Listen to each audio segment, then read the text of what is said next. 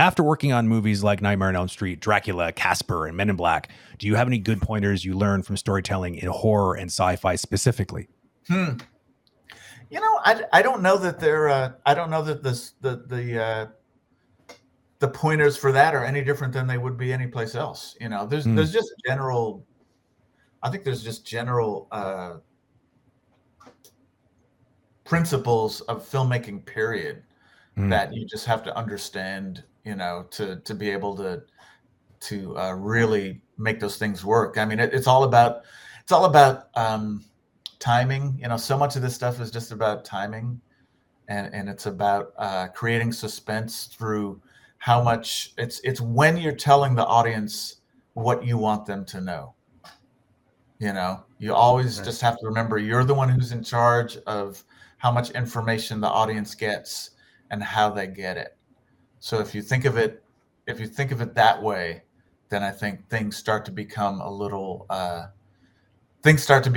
more manageable, because it's like, well, wait a minute, if the audience knows this, how does that affect their reaction to what I want them to react to? And what if I don't let them know that yet?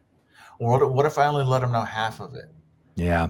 What if you want them asking questions? Asking good questions. How do I give them? It's almost like, in a super cruel way, it's like, how do I just let just enough oxygen in just to keep them alive? Totally. But not so much that they can run up and go, hey, wait a minute, So Which it's like, or breadcrumbs. Maybe that's a little more humane. How do you just drop enough breadcrumbs that they have just enough, but they keep needing to have more so that they can eventually get to, oh my God, that's what it's all about.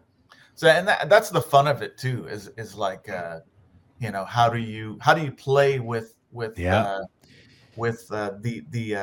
audience's frame of reference and their the amount of information they have. I always find myself going back and referring to Jaws as one of my favorite go-to like horror movies. That was just like, it really, by breaking that movie down.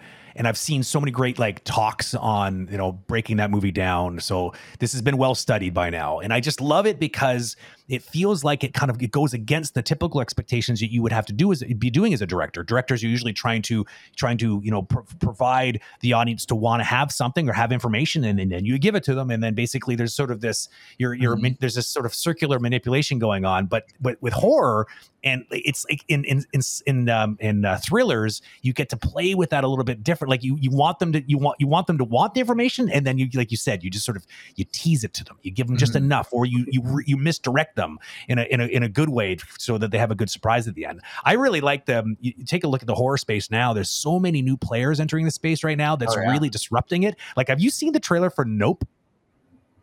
Yes. Have you seen that? Yeah. Oh my God, I want to see that movie so bad. What is that? And I don't know if that's really so horror fresh. Or what.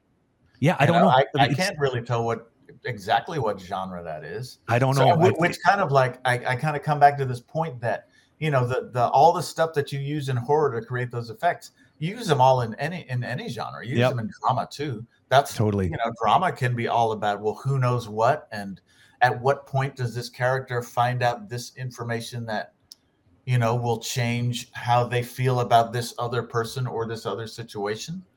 So it's all about withholding and then presenting information. So much of it is just about that. Yeah, totally. Just about that, whether it's visually or emotionally, texturally, whatever it is.